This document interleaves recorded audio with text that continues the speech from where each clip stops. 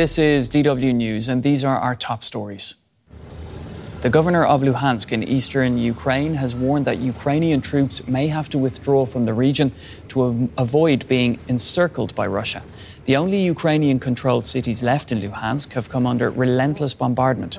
Russian forces are advancing on the twin cities of Severodonetsk and Lysychansk.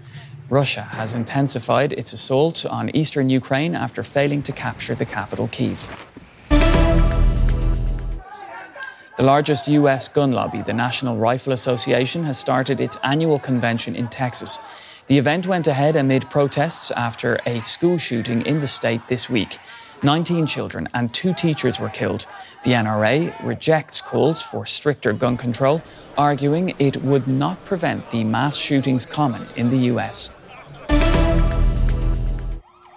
Hundreds of students have clashed with police in the Chilean capital, Santiago.